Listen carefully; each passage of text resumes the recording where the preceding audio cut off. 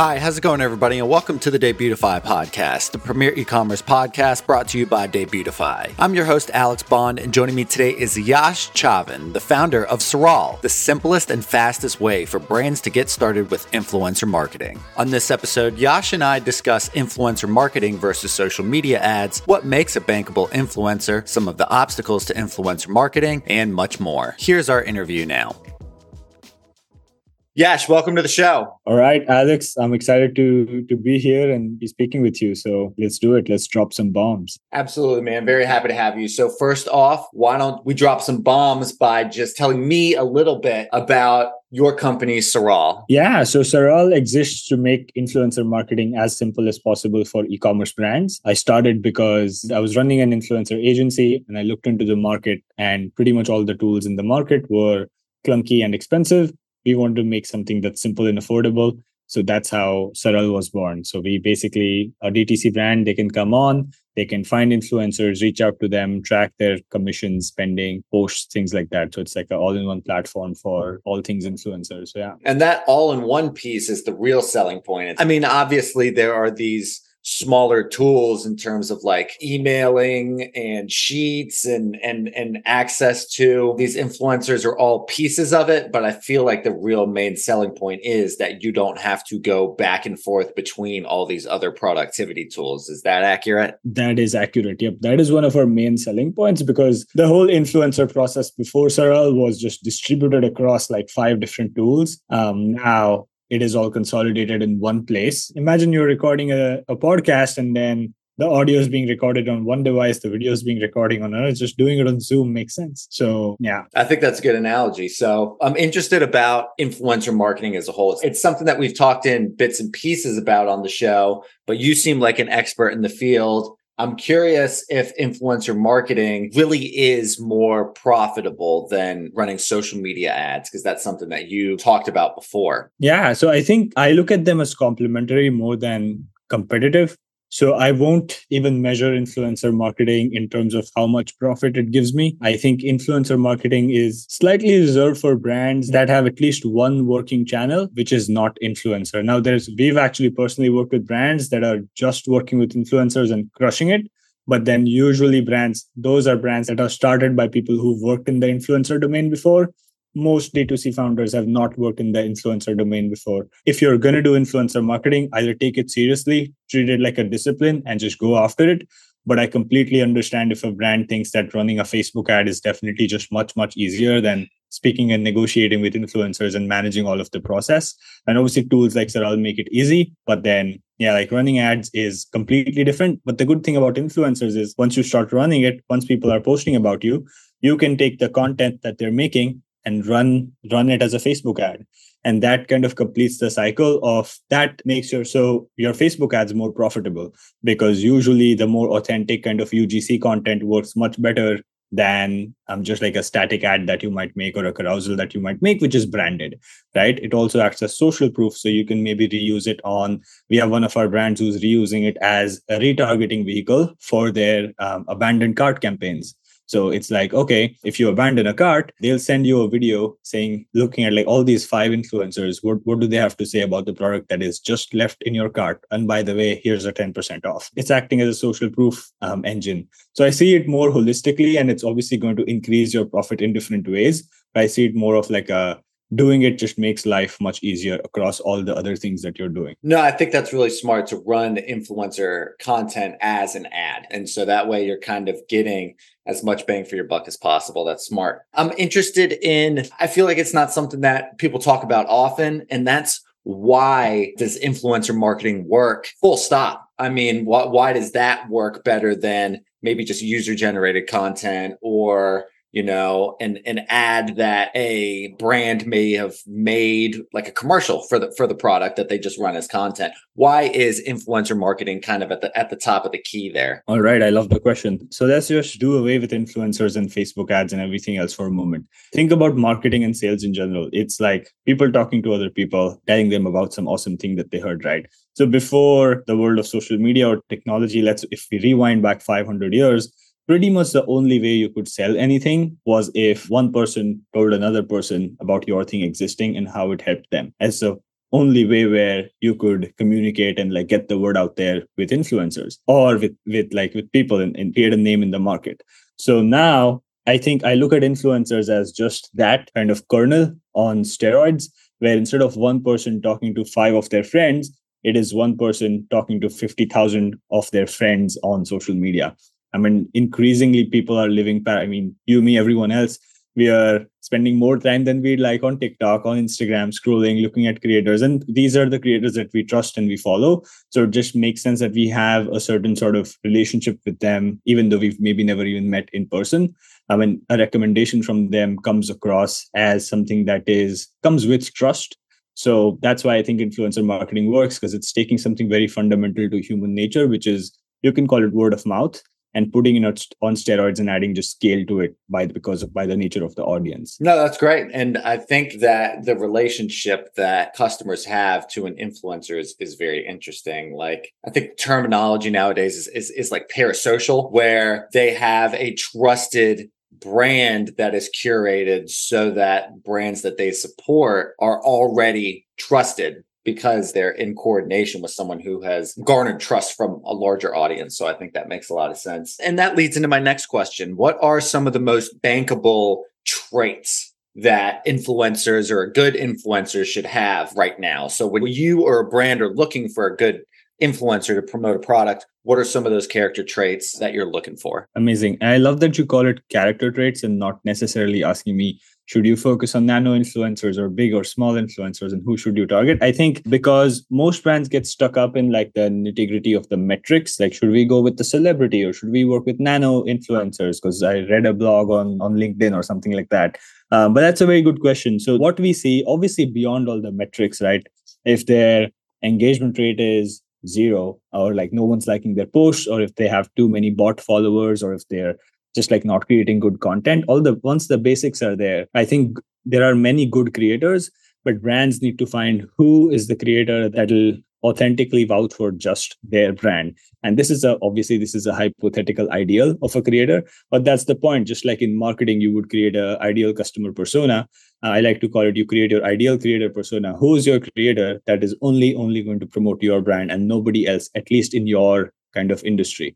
So you create that. And the way we usually go about it is first we get down to the metrics. So like, yeah, okay, like we should probably target this follower range and this much engagement rate and so on. But once that is set aside, those are the basics. What we really look at is philosophical alignment over anything else, because I'll illustrate this with an example. We were once working with a skincare brand, and they were using this is slightly before Saral existed. So they were using another tool, like a marketplace, to hire influencers. And then what happened was they worked with an influencer. This is, for context, this is an organic skincare brand that is cruelty free and so on. And they are very conscious about the kind of products that they make.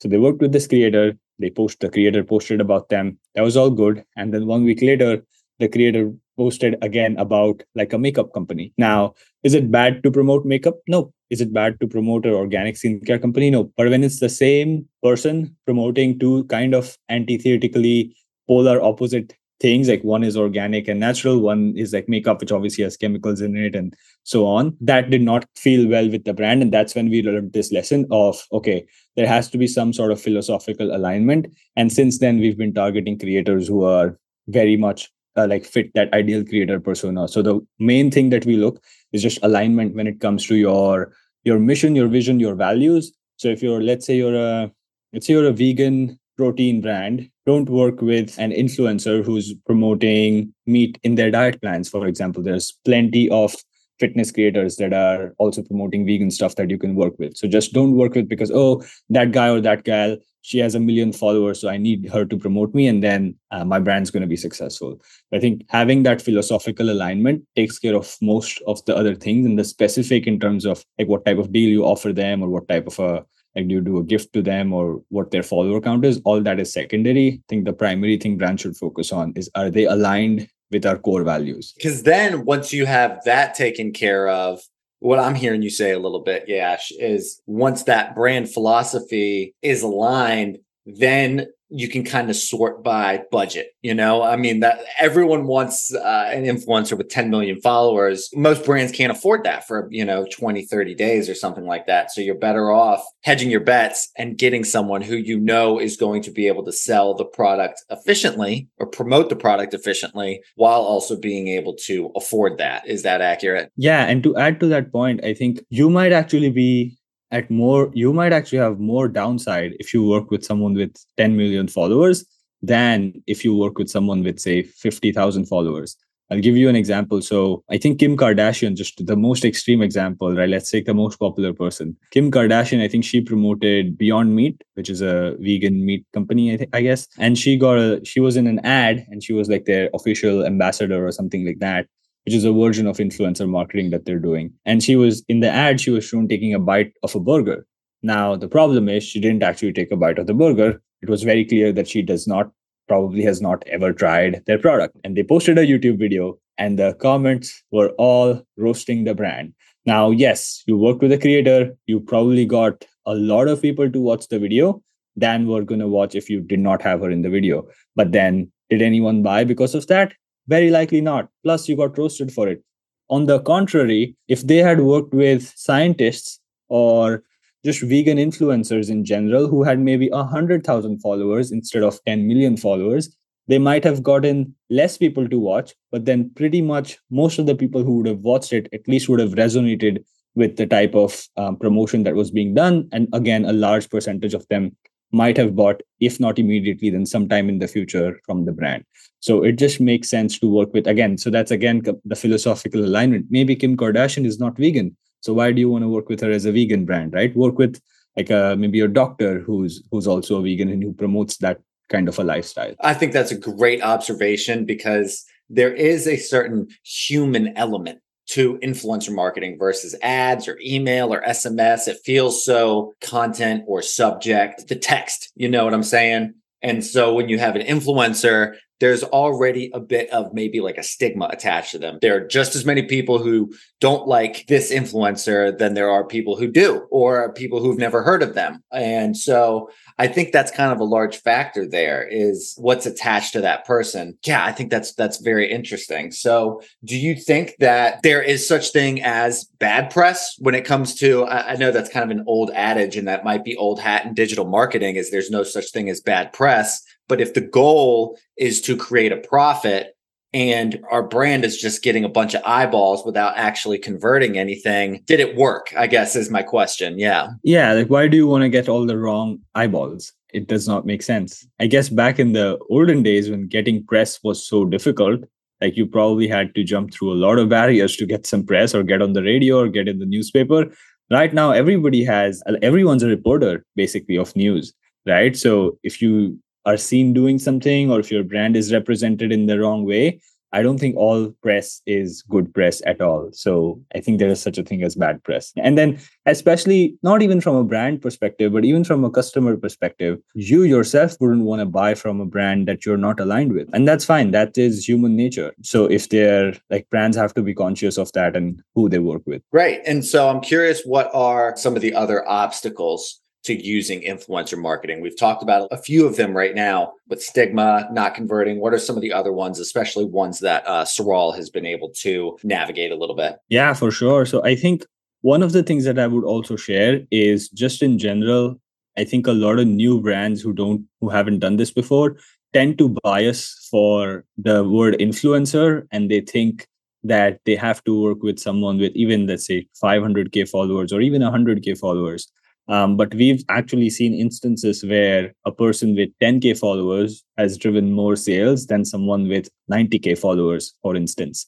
So there's always that. And with that anecdote, I would like to say that you need to focus on influence, not on influencers. So you need to align yourself with who has the most influence in my market. Is it the person with 20,000 followers who always talks about how a particular type of workout is better than the other?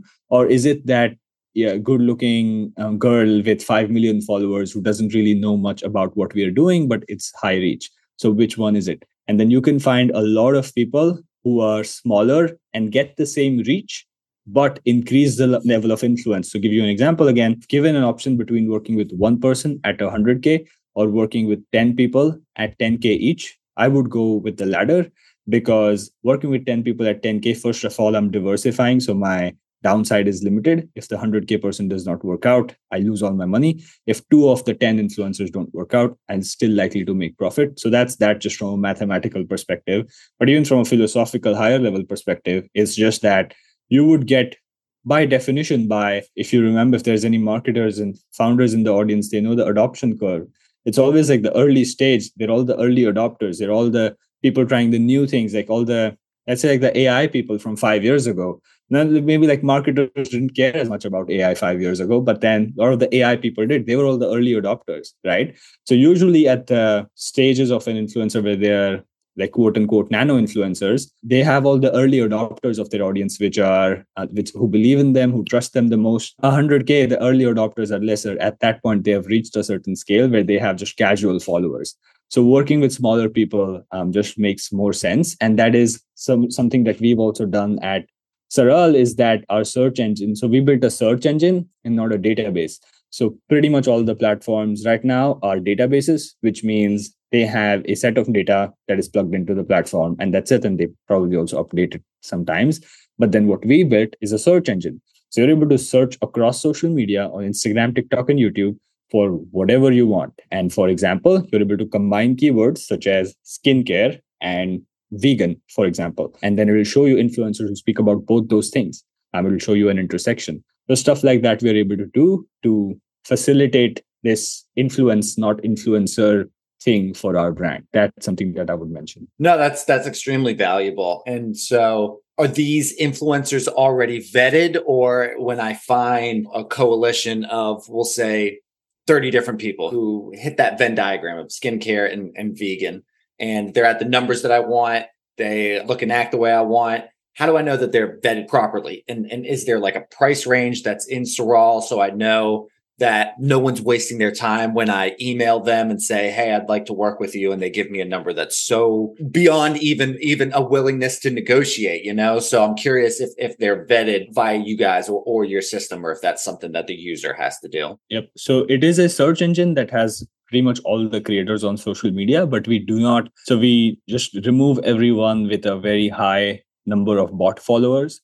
So if there's anyone with more than, so like we do all those basic checks. Although apart from that, it's quite literally every nice person on social media whom you would want to work with a public account. So all the public info is there. And then the way that's actually a very good question, the pricing one. We actually came up with a metric called fair price. And we analyze all their metrics, such as their follower count, their growth rate, their engagement rate, even the quality of their audience in terms of how authentic it is. We also look at how many influencers are following that influencer. So a bunch of like other factors like this. And we have an algorithm that comes up with a fair price for that creator. And then it'll show you, hey, if you want to work with this person, this is a fair price. And if you can send them an email through the platform. And if they come back with something that's way more than that, then you can get back to them and you can confidently know that you have room for negotiation. But if they maybe come back with something around that, or maybe even lesser than that, then you know that you're getting a fair deal. No, that's great. I really appreciate that answer. And I think what y'all do at Saral in the app is very interesting in terms of explaining or attaining influencers via these like credits. Can you explain that to me and our audience a little bit? Is how these credits work? I'll explain the feature. But first, I'm going to go a little bit higher level and explain why we built it. One of the mistakes that I see brands make is they underestimate the volume that is needed to succeed. So, for example, you cannot expect to go to the gym one day in a week and build a great body, right? You cannot look like an athlete by going to the gym one day a week, for example, right? In a similar hand, brands would like reach out to 10 influencers a week and they would expect their program to work. And that is like one of the main roadblocks, like usually with smaller brands that I need to clear, like, hey, you need to be reaching out to at least 30 to 50 influencers on a weekly basis, at least for your first month, for you to build a community that is big enough to get you the sales volume that will be meaningful. So we used to explain this. And then again, humans are humans. They stick to their previous habits. So what we did was we gamified this with in-app credits. So that's why we built that credit feature. is when you get on the platform, you can search, the search is unlimited, but you can save only 50 people in your first go. So once you save your first 50, you got to send them outreach through the platform. And once you do that, you keep adding bonuses so that you never pretty much never run out of the credits to reach out to. But it's like a gamified thing where it's a system of predictably building your influencer program. And so it's built so that to ensure brands are taking all the necessary actions to succeed. And then there are some brands that are already doing things and for whom we disable that feature. But then, yeah. So do most people not have to buy more credits? It's kind of designed to push people in the direction of using these credits and then getting bonus credits. So you're kind of pushing them in the right direction of this is how often you should be contacting influencers. Correct. Yes. And just to be maybe a little bit more, add a little bit more nuance to that, there are brands that want to reach out to 5,000 influencers a month. In that case, they want to pay, and they're bigger brands like 9-figure companies and so on, and they're working at that volume. In that case, they have custom plans where they get more credits, but then for most purposes, they don't pretty much never run out of credits. But if you do, there's an option to buy more. No, I think that makes a lot of sense. I appreciate the way that you explained it. Another reason why we made that is because influencers by their very nature is a flexible channel. So usually, like, for example, coming from Facebook ads, very likely you're going to increase spend if it keeps working. So maybe you have a budget of 10K for this quarter. The next quarter, it's going to be maybe 25K if it's working. And then you're going to keep increasing, or at least you're going to make it stable. Influencers by their nature are it's almost like a cyclical channel, or it ebbs and flows because you're starting off, go all in with your outreach. And once you have a certain level of community, you got to stabilize a little bit. You got to keep doing more posts with the same creators.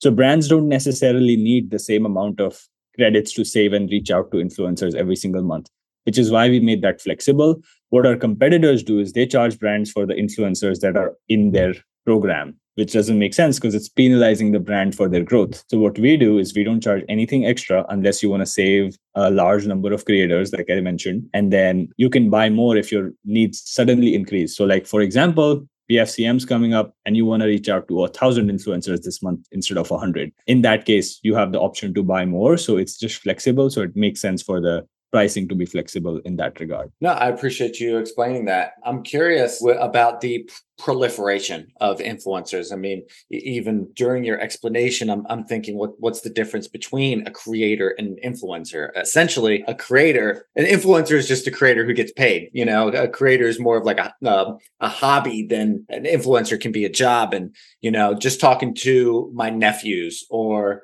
my little cousins or something like that, and saying, what do you want to be when you grow up? They say, some of them will say an influencer, you know, I want to be a YouTuber, because that is a job now. It's not just like a hobby that people like myself had when it came out. My question to you, Yash, is that with the proliferation of influencers, do you actually see that diminishing other advertising opportunities or jobs in the space, that has kind of taken the place of other things? I mean, for every kid out there who's saying, I want to be an influencer, is one less astronaut, is kind of the way my brain works. So I'm curious if there is kind of like a bit of a one for one in your experience where you've seen less email strategists or less Facebook advertisers or what have you. I think I've heard that before, and I think we're just exaggerating what kids want to do. I guess as kids, maybe you and I wanted to be so many different things, and it's just like influencers are the hot new trend right now, so everyone wants to be influencer, and who doesn't? At a certain degree, everybody likes fame, so it's that element also that's attractive. Obviously, everybody likes money. There's money if you're a popular creator. So yeah, I mostly use those words interchangeably. Mostly because I've been doing influencer marketing since it was mostly called influencers. And now I actually prefer the word creator over influencer, because that distinguishes work with people who are true to their craft, work with people who know why they're doing what they're doing, and they have a passion for the type of content that they're producing. So, Alex, your questions would be way different if you were not passionate about the e-commerce space in general. You would maybe ask me some cookie cutter questions that you Googled up or that you chat GPT'd, but your questions come from a place of genuine knowing, which means you're a creator, right? Versus if you were just another podcaster, for example, which is the influencer congruent of the audio world, you would just ask me some templated questions. I would have rehearsed answers, and then we would end the show. right? So I think that's a distinction that I make, is that creators tend to just create things because, or create content in this instance, because they want to create content. It's not necessarily always been driven by a place of, oh, I want to make that a career. And pretty much all the best creators tend to be people who do things out of a passion for the doing of the thing. So, like for example, I pretty much, if I want to buy a car, I'm gonna watch a car review by a car guy, like who like just likes car, and he's been playing with cars since he was 6 years old, and now he like reviews cars for a living, versus looking at some magazine Top Gear type of a review, for example.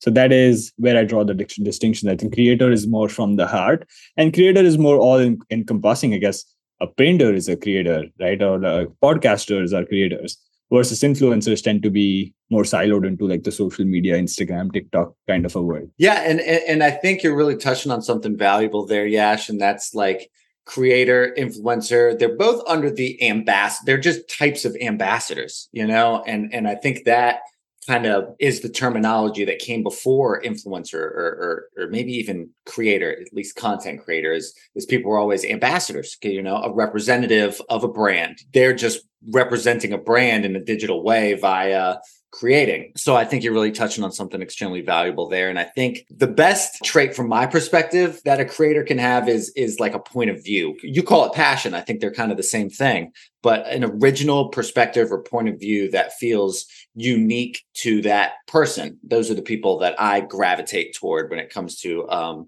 creators. Are there certain ones that you have a certain affinity for? Before we wrap up, I'm curious if you, Yash, have any creators that, I don't know, certain brands should look out for. That I don't want to play like favorites or anything like that, but I know with your history and background that you probably have some people that you've loved working with and would recommend to other brands. I'm not going to name drop recommendations because, again, it's going to be like everyone's going to reach out to that person, even if it's not a fit. But then all the creators, I'll give you a theme. So all the creators that I've loved working with over time first have the philosophical alignment with the brand that we're representing. So my recommendation for a creator to a skincare brand would be different to, let's say, a fitness brand, for example. And then all the creators that did really good for us in terms of performance or in terms of profit were everyone whom we had good relationships with. So there were creators who did well. We had like email conversations back and forth. We paid them on time. They made the video. They loved the product. But then we didn't necessarily have like a true relationship with them. It was more transactional, which is fine. And that's what 80% of your ambassador base is going to be like that. But then the best performing creators, pretty much always we had good relationships with. We were on a texting basis with them. We were one text away. We had potentially done a Zoom call or a WhatsApp call before. So those are the creators that really end up performing well because they know you. They feel like they're part of your brand, especially if you're a newer, early stage or even like beginning to grow stage brand that are against like a big competitor or some sort of a archaic way of doing things in your industry. People tend to gravitate towards that naturally. And if that person happens to be an influencer, they're going to authentically promote you. And we've gotten free shout outs. We've gotten good favors from people who we've built good relationships with. So I think I would leave with like prioritize relationships over transactions as much as possible in the influencer world, which is why if you've seen Saral, we've also built like this CRM board where you see all your conversation history with the person. Every time they've posted, you can track it and so on. So it's like it gives you that, again, it's built in a way that biases you for success. Which is why we have that kind of relationship management component to it. So, yeah. No, that's great. I think building relationships is extremely important in this industry. And I think some people take that for granted in terms of I pay you to do a job, you do it for me, and then we move on, and then we can all, if we do a good job, we will work together again in the future. And I don't think it's that simple or black and white always. I think sometimes it's a lot more beneficial to create a relationship, then you pay them to do the job, not the other way around. That's why the whole seeding strategy with influencers has become so popular, because in that case, you're biasing for the relationship first. So you would ideally send them a free product. if they like it, then you can decide to do a collab with them, which also tends to work fine if you have a product with low cost. But yeah. And when you do that, do influencers only promote a product if they like it, or just they think, oh, this is a decent idea. I don't even know if I love this product, but I could definitely sell it. Or do they usually have to have some sort of actual relationship with the product? Yeah, I think depends on the influencer. There's definitely influencers who would promote things because they think it's kind of cool. I mean, the opposite is also true. Like if you go to, I like to think in extremes because extremes have more clarity. If influencers dislike a product, they're more likely to promote it than if they like a product. And by promote, I mean bad press.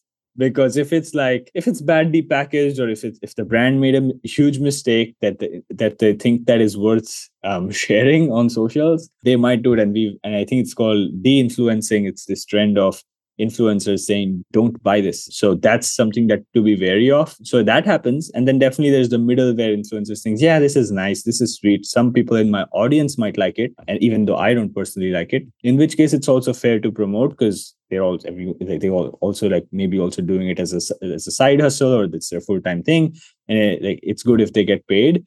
But then the best creators that you will work with, like I said, are always going to be the ones who are fully philosophically aligned, bought into the why your product exists, and then they just keep promoting you. Doing those repeat promotions with as many of those ideal creators as possible is what will make your influencer program print. Wonderful. Before we wrap up, Yash, I always ask my guests the exact same last question about e-commerce industry and entrepreneurship is very go, 24/7. And I think it requires a lot of work-life harmony and mental health hygiene to be successful. I'm curious, Yash, what you do in your free time in terms of hobbies and interests to ensure good mental health and a less stressful life. I like that you call it work-life harmony and not balance. I like that word. I've also heard. I stole that from someone. I got to tell you, I can't remember who it is, but I kept calling it work-life balance until I did one of these interviews and someone said, I prefer work-life harmony. And I said, I'm taking that from you running forward. Nice. Yeah, I prefer, I've heard work-life integration before as well, which is kind of like a similar concept. But then, yeah, I think right now, if I were being honest with you, I have a imbalanced life where most of my life is balanced towards doing work.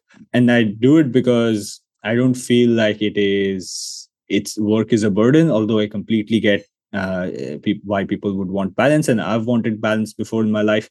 But then right now I feel like I'm on a mission to simplify influencer marketing. So I wake up every day, I work. And then speaking on the integration part, so I definitely think on the word balance, I am very imbalanced heavily towards work. But then speaking of integration, I do take good care of my health. I go to the gym pretty much every day. So that is kind of like my also a reflective period for me, because most of the time in the gym you're resting, so you can sit there and think about certain things and reflect on your work, your life, and so on. So I think it's more on the integration or the harmony side right now than the balance side, but that's my choice. So yeah. No, absolutely, and I think that's the point of work-life harmony instead of balance. Is things can be unbalanced while still being harmonious. If you want to put a lot into work right now, but you feel good about it, and there isn't that monkey on your back or that impending anxiety or stress, then that's what's important. That's what's harmonious, even though it might not be imbalanced. That's why that's kind of old hat terminology. Yeah, and then I know some people who have the opposite, where they're like maybe they're established entrepreneurs, because you mentioned entrepreneurship and e-commerce. There's a little bit more stress. They've made decent money, and then now they're biasing towards life more than biasing towards work, which makes sense because there's different. I think I like to think of life in seasons, and I train MMA as well sometimes, although now lesser because of Saral. But if you look at MMA athletes or any athletes in general, they tend to train for a season, and then there's a resting phase. And then once the new, the league is up or the championship is up, then they again train intensely. So I like to think of entrepreneurship also in seasons where maybe you're going all in, especially if it's like the first 2 to 3 years of your business. And then maybe you can be a little bit more balanced after that. And there may be phases where it's just extra hyper growth and you go all in. So I like to think of it in seasons. No, that's great. I like that analogy and thinking of it as seasons. Well, Yash, thank you so much for your time. It's been a pleasure talking with you, and good luck with Saral. Thank you, Alex. I appreciate the conversation. I really loved your questions. So yeah, I'm looking forward to it. Absolutely. Have a good one, man. I'd like to thank my guest Yash Chavan for joining me on the show, and come back on Tuesday when I talk with Ayo Disu, the co-founder of Octillion Capital Partners, a value-driven digital native consumer brand platform acquiring, operating, and growing an ecosystem of inclusive and sustainable brands in the health, beauty, and food and beverage industries. For more information about Yash, you can connect with him on LinkedIn or follow him on Twitter, Instagram, and YouTube at YCTheMan. To learn more about Saral, you can visit their website, getsaral.com, spelled GETSARAL.com. That's our show. Thanks for joining us, and we hope you come back to find new episodes being published every Tuesday and Thursday. Until next time.